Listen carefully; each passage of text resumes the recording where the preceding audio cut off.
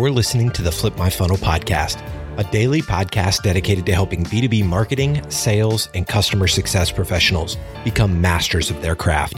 It's Monday, and in these episodes, you'll hear Sangram interview incredible practitioners, thought leaders, and entrepreneurs within our community. And like Sangram always says, without a community, you are simply a commodity. Here we go. Sangram here. Welcome, go-to-market leaders. Have you heard about Inbound coming up again in 2021? There are over 70,000 global attendees that's going to come in from marketing, sales, and customer success. Should be fun. If you don't know Inbound, Inbound is hosted with love by HubSpot, and I'm again partnering up with them this year to share the love across the board. So if you want to grab your ticket, you are right in place. I have a code for you. It's called Future CMO. You get 15% off, and you can register for the LinkedIn conference. Again, the show notes, you'll have all the details. Go to inbound.com, register, use the code Future CMO. It is one of the best events that happen on the planet. Boom.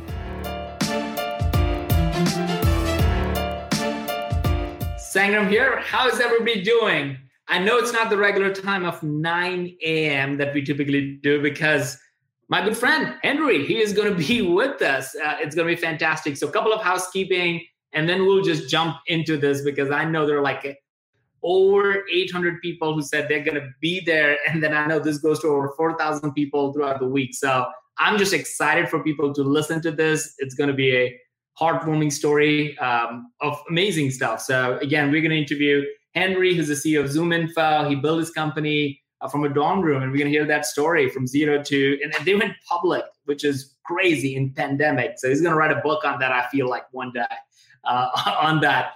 And then we're going to have next week, I'm going to interview Courtney, who runs content marketing for Inbound.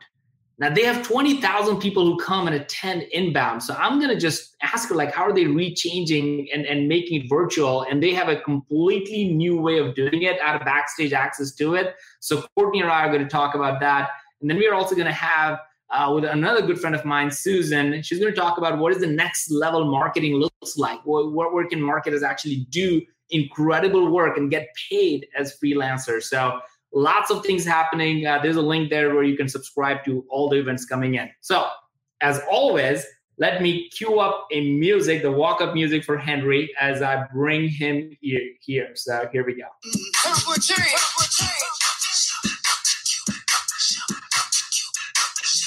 That's your song. Actually, I want to keep that going. Actually, it's pretty good, man. All right, Henry, where is that song from and why you wanted me to play that? So Sangram asked me if I had a walk-up song. He asked me twice. He gave me an hour to figure it out. I had no answer. And then I came back and he told me the story about how he would play the Rocky song for every deal, the first 100 deals at Terminus. And I said, okay, well, the first few deals at Discover.org, which became ZoomInfo, I would always play the Cupid Shuffle. And then I would dance to the Cupid Shuffle in my law school apartment on every deal that we sold. So that was the Cupid Shuffle. Isn't that really cool when man, I remember, and everybody got like, are you not tired of it? I'm like, no, we close deals. How can we get tired of like listening to the song that actually helps us win more deals? So, dude, I'm so pumped to talk about it. So let me give you a couple of shout outs to folks like Amber joining in, Kaleem, Ray. There are hundreds of folks like just joining in right now. So thanks everybody for joining in. Henry, I'm going to embarrass you for a minute by giving you an intro, which I know is the most embarrassing thing for anybody who's on the other side, especially when you're looking at them.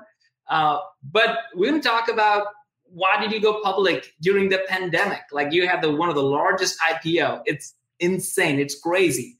But there's a good reason for that. And I was watching your interview out there on so many different places with Jim Cramer specifically. And it was fascinating, the story and some of the customer stories that you were sharing and like how people are changing their businesses and actually are having the best month or the best year in some ways. So I think it's going to be very uplifting for a lot of people who are probably just jaded with all the negativity going on around that. So here's your embarrassing thing that I just wrote down and I'm going to read it.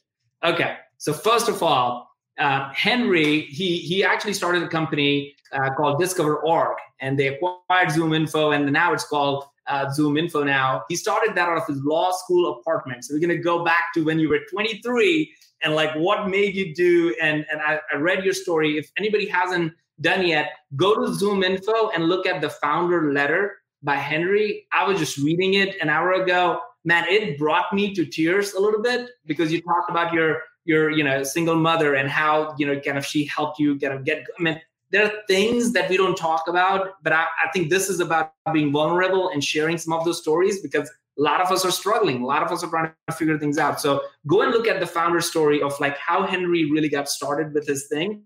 And now they have over 1,300 people in 7 different offices across the globe. You have close to 15,000 customers supporting over 200,000 users across the go-to-market platform that you have. You guys went public, your IPO. Was it the largest software IPO in a decade? Is that right? It was the largest software IPO in a decade, yes. The largest software IPO in a decade during pandemic. That's just insane. So think about that for a second. You guys have raised over like almost $1 billion with a market cap of 8.3. So all that to say is that somehow you, since 23 to now, you're like 25, like 2 more years, like so many years, you have figured something out. You have seen some leadership. You've gone through ups and downs, knowing you for years. You just had the same positive attitude about moving forward. So we're going to jump in some big questions and thoughts. But dude, welcome and congrats on all the success. Thank you, Sangram. You have a job as my hype man. Anytime you would like, you just follow me around. And any people I meet, you do the intro. Dude, I'm happy to do it because you know what? We all need some hype person around us, right? Like, so for me, they're my hype people around me, like little, but like really big hype. So, So let's just talk about this. What, like, one of the questions, and people please type in your questions. We'll just bring in as they come in, but I've also got a bunch of questions coming in. Tell anybody who doesn't know what ZoomInfo does in your own words, as you talked about the next customer. And I love the way you kind of shared that with Jim Cramer. Tell everybody who's sleeping under the rock, like what ZoomInfo does. And then we'll just jump into like some of the real meaty questions. Yeah. So ZoomInfo is a go-to-market intelligence platform that helps sellers and marketers identify their next best customer, know how to reach them, and then know what to say when they reach them. And so we serve 200,000 sellers and marketers from everything from a pecan exporter in Georgia to 40% of the Fortune 100 companies use ZoomInfo every day to identify the next best company, identify the buyers at those companies, and know what to say when they reach them. Love it. We use ZoomInfo at Terminus, in full disclosure. Love what you guys do. So it's super cool. Number one question that I've got from a lot of people: why go IPO during pandemic? Like, what's your story? What were you thinking? Yeah. How? So to be fair, like we didn't start the IPO process with the intention of IPOing in the middle of a pandemic. We just thought we were gonna, IPO. But we started a little more than a year ago, sort of figuring out what the IPO process was gonna look like. Then going out and you do a set of meetings. They either call them a non-deal roadshow or a testing the waters, where you go to New York and San Francisco and Chicago and Toronto, and you meet with a bunch of different investors, public equity investors. You tell them the story of the company. You tell them why it's interesting, how it's growing, what your retention rates are, your growth rates, who your customers are, what's unique about the platform. You start building those relationships with them so that you can come back a year from then when you've written your S1 and you're ready to go public, and you can go back to them on a real roadshow. And they've already heard your story and they've gotten comfortable with you. So we were planning on going public. In March of this year. Literally March 26th was going to be the day we IPO'd. And, March 13th, or I guess March 10th was the day that we closed the borders to European travel. And the whole world just kind of stopped in the middle of the pandemic. And the volatility of the stock market was crazy. And our bankers and advisors said, look, you can't take a company public right now. And so we said, okay, we took a step back. We focused on our business over the next few months, and the business continued to perform through the next 8 weeks. And we said, look, the business is continuing to perform. The investors who we had talked to previously said, we'd love to see you on the public market. So we said, okay, well, some software company is going to have to be the first company to go public in the middle of the pandemic. And we felt like, not only was there this opportunity, but also what we do ended up being so impactful in the middle of the pandemic that we thought, hey, this is a platform where we can go out and we can tell stories of our clients who've shifted their business models and pivoted from, literally from making office furniture. We have a client who made office furniture and pivoted to selling PPE. And they said, look, we sell office furniture and now we sell PPE. And we don't know hospitals. We don't know how many hospitals there are, who to sell to. And we want to use the ZoomInfo platform to do that. And we saw success story after success story after success story where companies were pivoting their businesses and they needed to find ways to identify new customers and new segments. And ZoomInfo gave them the ability to do that. So we thought, this is a great opportunity to go share that message in a time where people needed to hear that there was, light at the end of the tunnel. When I hear that story and when I saw your interview with Jim Cramer, and I'm like, man, I know this guy. This is really cool to see it, right? That was the first real heartfelt reaction to it. But it also sent me, and hopefully to a lot of people, a boost of energy that the world, whatever it is, the human spirit lives on, right? Things totally. Still businesses are actually doing so. I would love to hear a couple more stories because I think you shared a story of another company with Jim Cramer that was really cool where they had the best numbers since they pivoted. And I think a lot of people are afraid to do that. This is an awesome story. It's a company called TentCraft, and TentCraft makes big tents for outdoor events. So if you go to the Taylor Swift concert, it's all the tents in the back or the vendor tents. And they built a great business based in Michigan, great CEO, Matt, who's built a great business there. And then the pandemic hit, there's no events. Literally every event on the face of the earth went away for as long as you can imagine. And he's making these tents and he has, 40 employees and he doesn't know what to do. And he gets this idea that you could use these tents for outdoor COVID-19 testing. But same problem as the office furniture company, never sold to a hospital, doesn't know who the hospital buyers are, doesn't know how many hospitals there are in the United States, doesn't know how hospital systems work and how the hierarchy works. But he came to us. He was already a client of ours selling the tents to venues and event marketers. And he said, look, I need access to the hospitals and the healthcare data sets. So we gave him access. In the first week, he sold tents to a hospital in Texas, the next week to a hospital in New Jersey, then Pennsylvania. And so this would have been in May, they had the biggest revenue month in the history of the company. And there are two ways that this can happen to you. One, the business could change, right? The pandemic hits and you go home to your wife and you go, this great business that we built is not going to exist for a while because we make tents for events. And honey, there are no more events for us to sell our tents to. Or you can be like Matt and be absolutely resilient and go what am I going to do? I have able hands and I have able bodies and I make a great product. Is there somewhere I can change the focus of my business to where I can still serve a need? And then you need the tools to do that. Because the idea, every business, ideas are a dime a dozen. Yeah. You could stop right there and go, well, that would be a good idea, except I don't know how to sell to hospitals.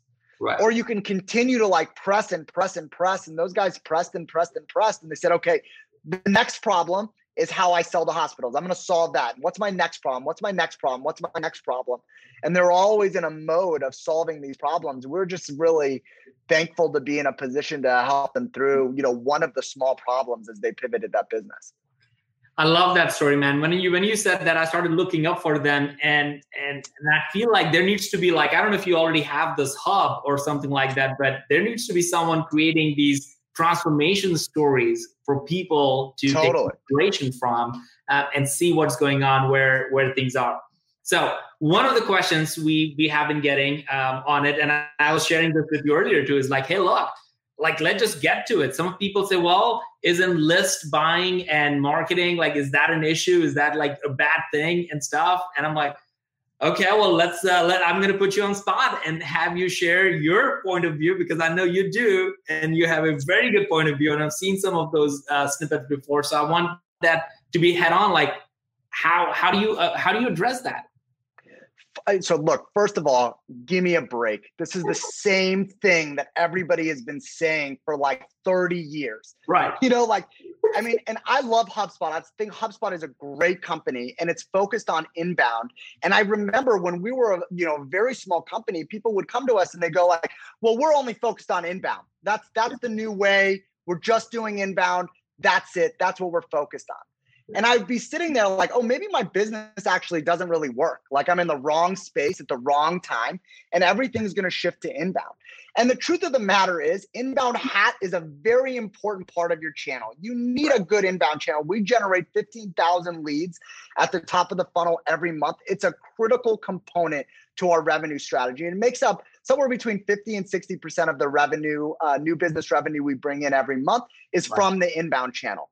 But 40% of that revenue is from us going out and identifying the ideal customer profile and the ideal buyer profile of those companies and getting those companies and buyers on the phone and telling them, look, we provide a platform that allows you to identify the right buyer and then do interruption marketing.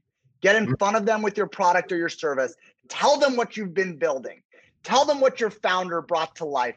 Tell them what you have an engineering team slaving every day away to build. Tell them that you've built something of value for them, because many of them are not just going to stumble on your website. Many of them, Sangram, when you founded Terminus, people didn't know that this product existed. And so they're not going to just go online and Google the ABM. No, let me also like fully support that, because what's interesting about that, and as you putting it so passionately, is that as the number one problem why businesses fail is because they don't know who they're going after. Right? Right. Like they have like literally, and if you just wait around and saying that every single one of your customers are just going to fly and find out automatically, so keep going. But I want to like support the idea that if you're in B2B specifically, having a list of clear target accounts, I don't think I can, if ABM, it starts with that. Like if you don't know the list of accounts, you're dead. You're out of business. Any business. I mean, if you kind of like take it down to like a business everybody understands. Imagine you're an accounting firm. Yeah. And you're a small accounting firm, a regional accounting firm. If you just are blindly calling Fortune 100 companies and being like, hello, I'm John CPA firm in Southwest Washington. Can I do work for you? That would not be a good use of your time. But at some point, you get to feel like, look, my target companies are people who within like Southwest Washington and Portland. Their businesses between 10 and 100 employees. I need conversations with the CFOs, the treasurers, or the founders of those businesses. They're most interested when I talk to them about tax savings or future financial planning or tax avoidance strategies. And if you have all of those, which you know, or you should take the time to really understand about your business, you should go out to every one of those companies and every one of those CFOs and every one of those treasurers and tell them how you can help them. And if you're not doing that, someone else is. Because someone else is going to earn that business and someone else is going to add value for those clients that you're not telling you can help.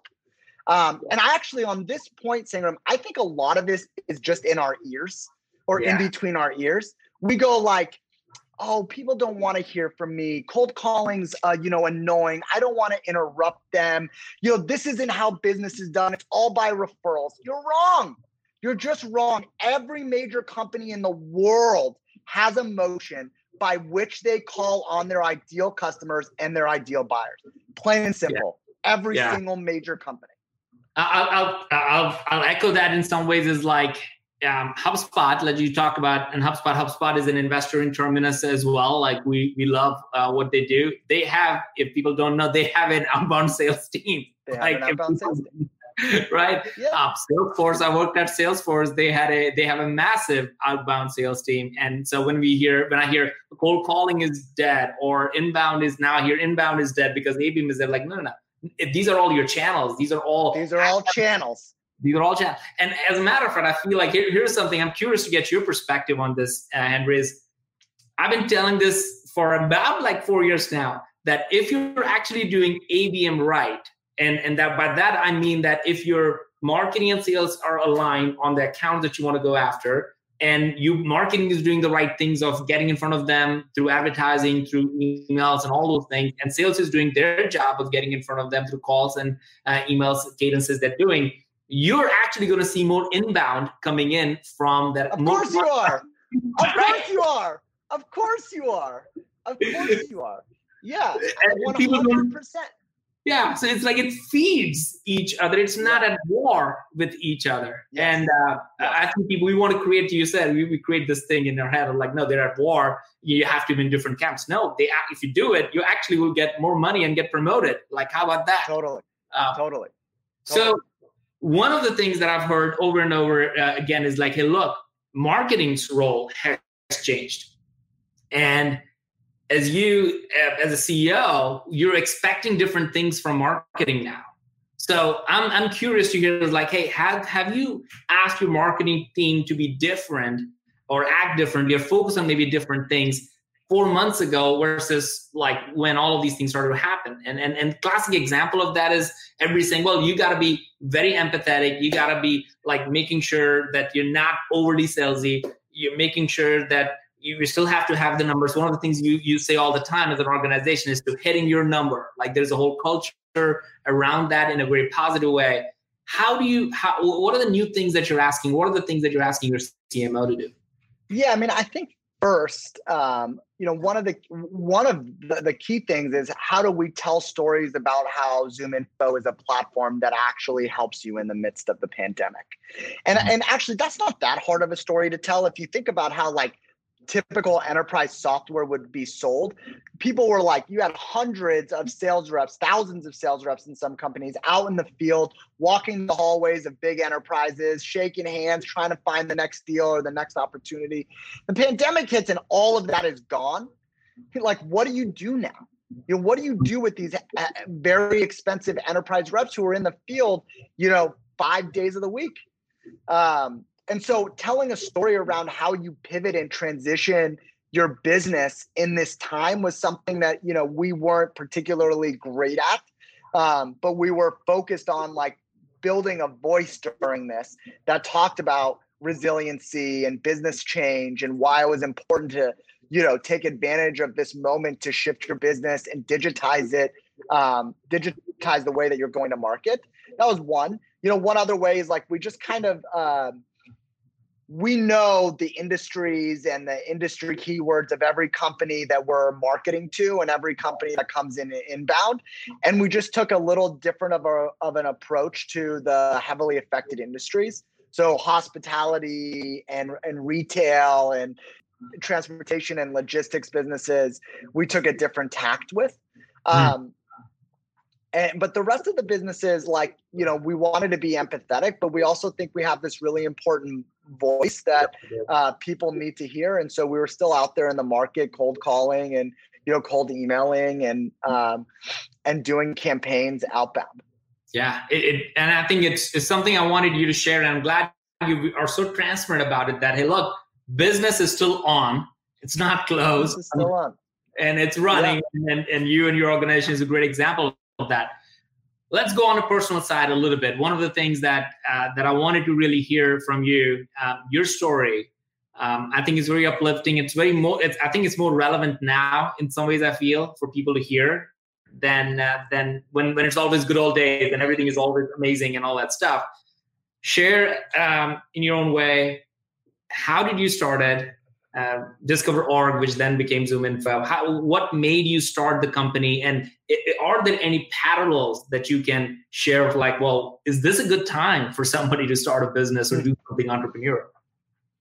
Yeah. So I founded the company in, my co-founder and I founded the company in 2007. I had worked at a similar company while I was in college, and left and went to law school. And after the first year, my co-founder and I put $25,000 on our credit cards and launched the business out of my law school dorm.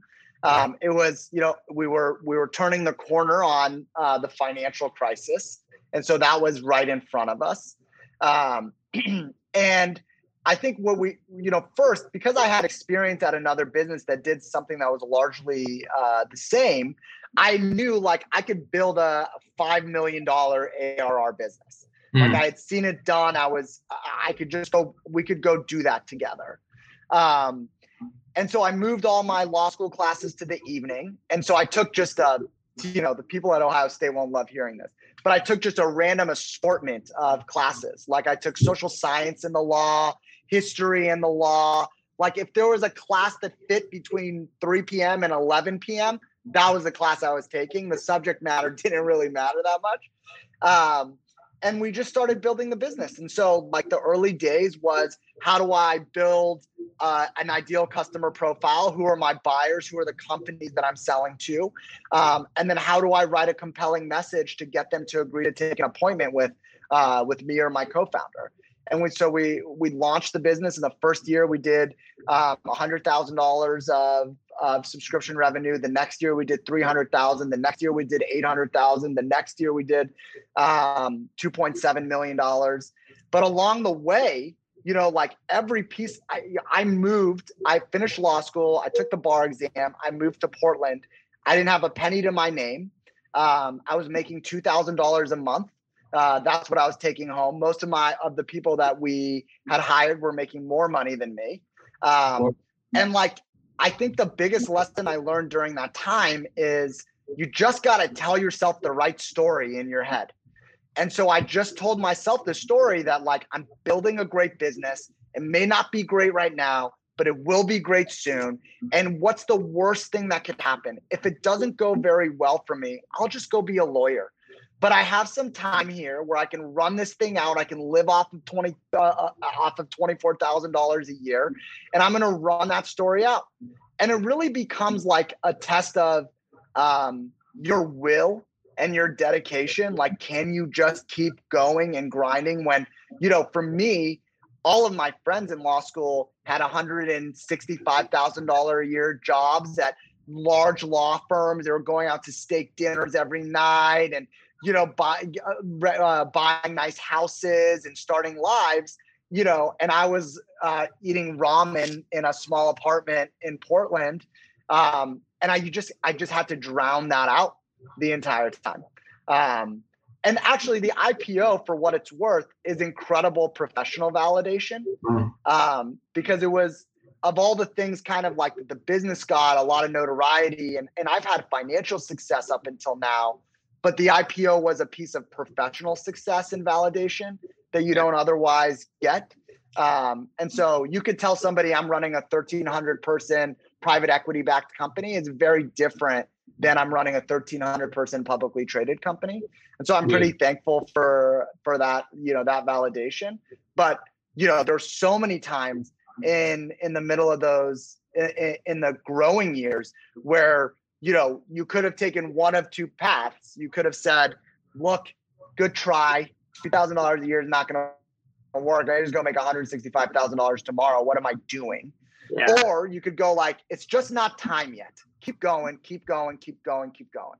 Yeah, I love that. I remember not quite to that extent, but when I was left like Pardot and Salesforce, was making more money than normally that people would make at that time. And then I had the opportunity to join my amazing two co-founders at Terminus, or actually make really good amount of money with the badge of like Salesforce on my back. Yeah, totally.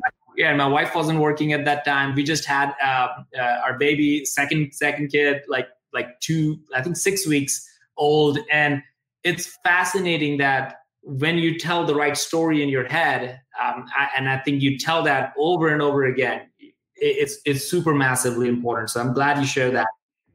And there are like lots of people, like literally, I'll just put some of the comments right here from Jerry, love that that's where you started. That's what's going on. Are there things that are parallel or in your mind for people right now? Because there are lots of people who don't have jobs. A lot of people right now, they're looking for new things to do. There are the things are obviously different than what were in 2007 in terms of access to technology and all these different things. If you were to start that today, if you were in the same exact position right now, what would you think and do and see? So I would say, I think one of the lucky things that we tripped into is we built the subscription business. And so if you have an opportunity to build something on a subscription basis where you have a customer for a year, and if you treat them well and you provide value for that year, they'll pay you again for the next year and the next year, and you can build a book of business and continue to build upon that. I think that was like a very important part of how we built the business. And and now, cloud technologies are so available that you can deliver your product or your service through a browser. And so if you're building something of value, I would, and you're doing it even in a professional services sort of way, what I would say is you can start something in a professional services way, but be thinking about how do I wrap a software as a service around this, deliver it on the web and build a subscription business with other people who look just like this client. That is, I think that's probably the best advice I can give. I couldn't agree more. I remember the option to either go work for a services company or a software company that is a SaaS. I'm like, I'm not going to work for services. It's just too hard now. At the same time, I think you would probably agree, and I'm sure that that's a good percentage of your business, is you build a software company, and then you get actually a SaaS business that has subscription, but then you can tack on services to it. That's a pretty lucrative side of business as that becomes. Totally. It drives renewal and loyalty. And that's what, you embed yourself inside of a company's workflow, and you're adding more value that way. Totally. All right. So 2 questions that I heard when I posted out and I shared with you that came out of number one, what's something that you have stopped doing after COVID? In the last 4 months, what's the one thing that you just stopped? So it's kind of a dumb one, but I stopped eating out. And so, but what does that mean for me? Because I'm not going out, I'm cooking dinner with my wife every night, or not every night, but 3 nights a week, which is very different. It gives us an opportunity to be together, and my daughter's there. And so we can all eat together, which has been a nice change. And I get asked often about work-life balance. And I think work-life balance is what you make of it. It doesn't mean you don't work at all and you're home all the time. It doesn't mean you work all the time and you're never home. The word balance in work-life balance is very important part of that phrase. And you set boundaries, right? For me, if I'm in town and I'm not traveling, I will always see my daughter before she goes to bed. So I'm not going to if I'm in town, I'm not going to do a dinner out with somebody or get drinks and miss putting my daughter down. That's a piece of my balance that's very important. And I will always see her in the morning before I go to work. That's a piece of my balance that's really important. When I'm at work, once I get to work, I am working. I am not Amazon shopping or figuring out my car insurance or any of that other stuff. I'm just just working. My wife is basically she's like, Henry, I will never call you at work unless it's an emergency. So when my wife's calling me, I'm like, oh God, what's going on? And so I'm just very focused at work, and that's part of my balance. And so the pandemic's given me, a little bit more time at home. And so I'm appreciative of that. Dude, I love that. One of the things I started or stopped doing was literally, started doing was on a Friday evening at 7 p.m., unless it's the end of the month or end of the quarter, very different. Yes. Founders and stuff, it's different for those days. But unless it's end of the month or end of the quarter, everybody in sales gets where we're going with that.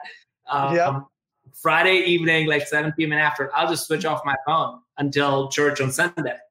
And I share that because it's my problem. It was my problem. I just realized that being present just wasn't happening. So it was really, really important that we do that. Oops, I think I lost Henry there for a second. I think maybe he just switched off his phone as I was sharing that. But I think I'll give him a second to come back. And while we're waiting for it, let me just share. Let's do a poll. How many active customers are in ZoomInfo? I see a whole bunch of people coming in. There you go. I thought you just switched off your phone as I tell you that story. No, I'm sorry. Yeah, I was like, great idea, Sangram. I'm going to start right now. That's really cool.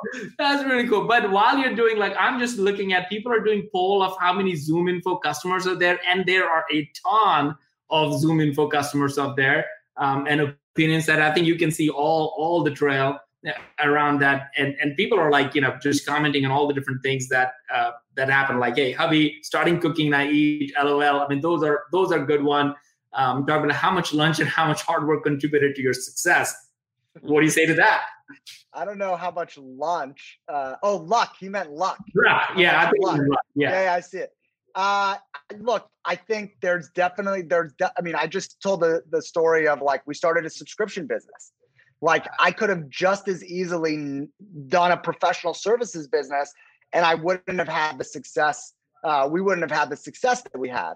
And so I do think that's luck. It's just happenstance that we decided to do this as a subscription business. And so along the way, there's a ton of luck. I think we recruited talent at stages in our business where we didn't deserve that talent. And like, I think that was lucky. So there's definitely a big part of luck, but I worked, my team worked, our founding team worked their asses off and continue to do that. And it's like, luck is a nice thing, but it doesn't determine success. It's necessary, but not sufficient. I like that. Necessary, but not sufficient. All right. I'll give you this as a final question. Then I'll wrap up with big ideas and a challenge that you can give for everybody. So what is something that you started doing that you're like, you know what, that this is really important for me now? So I made sure that every morning I had time to myself, because look, when you're in your house all day long and all night long, owning some piece of time for yourself where it feels a little bit different was important. So I carved out time in the morning, every morning, to work out, including IPO day, which IPO day started at 4:30 in the morning, my time. So I woke up at 2 a.m. and I got a Peloton ride in, because I wanted to, like, own that part of my morning, and I wanted to be completely in control of that. The rest of my schedule would be dictated by what it is. But so, I own the morning.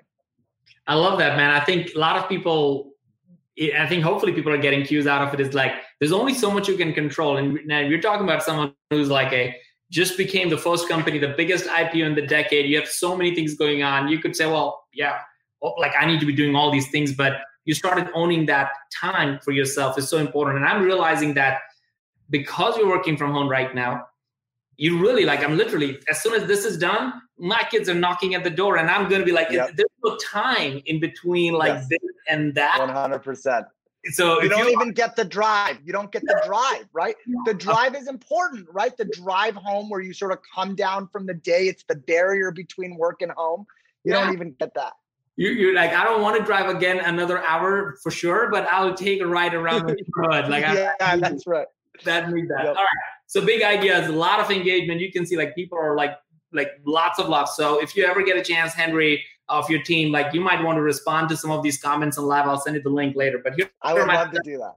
Yeah, and hit people hit him up. Like, I think he's really good if there's something, and he's always open for ideas and conversation. So, number one thing I took away, and a bunch of notes, and I'm going to put this, I have a lot of people here are also part of, like, Amber and others. They're part of this private group that I have of marketers and leaders. So if you want to be part of that group, just DM me, and we're going to deconstruct. Like, that's what we do, is like, I love doing this, and then we'll deconstruct in the private group and learn and implement something. So implement something, right? So number one thing, the story that you tell yourself is the story that's probably going to play for you. Mm-hmm. And I love that. I wrote it down. I underlined it. I put asterisks. I'm gonna try to keep it. I have a lot of sticky notes that I try to keep up with. You got to tell the right story for yourself. And I want to just bring up one point as you were telling this. I was hearing some people talk about, look, you may have a bite, and I'm going to go off the rails over here, so forgive me for that, but you may have a really bad job. You may have a really bad childhood. You may have like all kinds of issues, but it really doesn't, if you keep telling that story to yourself, you become a victim very quickly. And I think in your case, man, like you started with like, well, look, this is what I got to do, and I'm going to do this, and I'm going to keep telling the story. In spite, I see my friends having bigger houses and BMWs and all that stuff.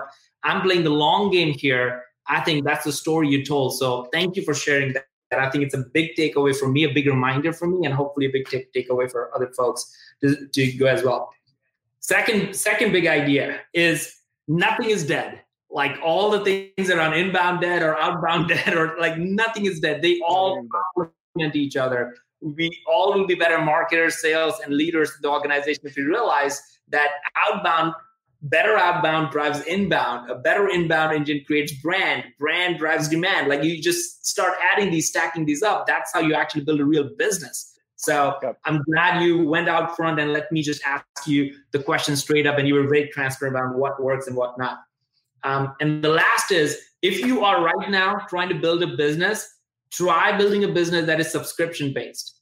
Like I think none of us could, like in this day and age, there's a really like 10 years ago when you started, or 13 years ago when you started your business, that wasn't as much of a normal thing like Salesforce and some other companies did. But now, like you have all the tools and technologies to start building a SaaS business, and people expect you to have it. And it's something that will allow you to build a lot bigger of a business. So I love that. And lastly, I'm just saying this because thank you for going public during the pandemic and showing that there is better and good things happening and not just all the negative things that are happening. So you being on this show, you being on Jim Cramer's show and sharing that good news, I think goes a long way and inspires a ton of people. So Henry, I'm super grateful for that.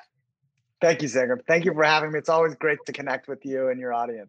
Awesome, man. All right. I'll let you go with one challenge you give to everybody. Like this is one thing they need to do in their life or in their day that will have impact for them.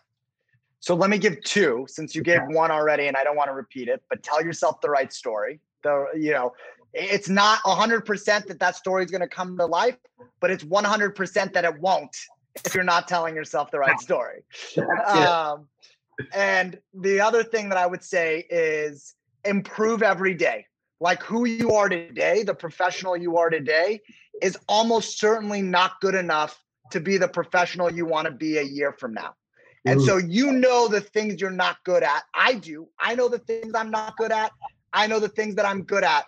And I need to come in every day and know that I need to be getting better at the things that I'm not very good at today. Otherwise, a year from now, I will not be as good as I need to be to run this company, or do what, and for you guys, for whatever it is, to be a good enough marketer, a good enough salesperson, a good enough CEO, a good enough CFO.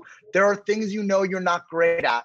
Seek those things out and then go conquer them every day. Get a little bit better at them every day. Love that. I mean, it's so funny. You literally took the words like the community that I was talking about, where we deconstruct these things. It's like we call it like getting 1% better every week. Like 1% better every week.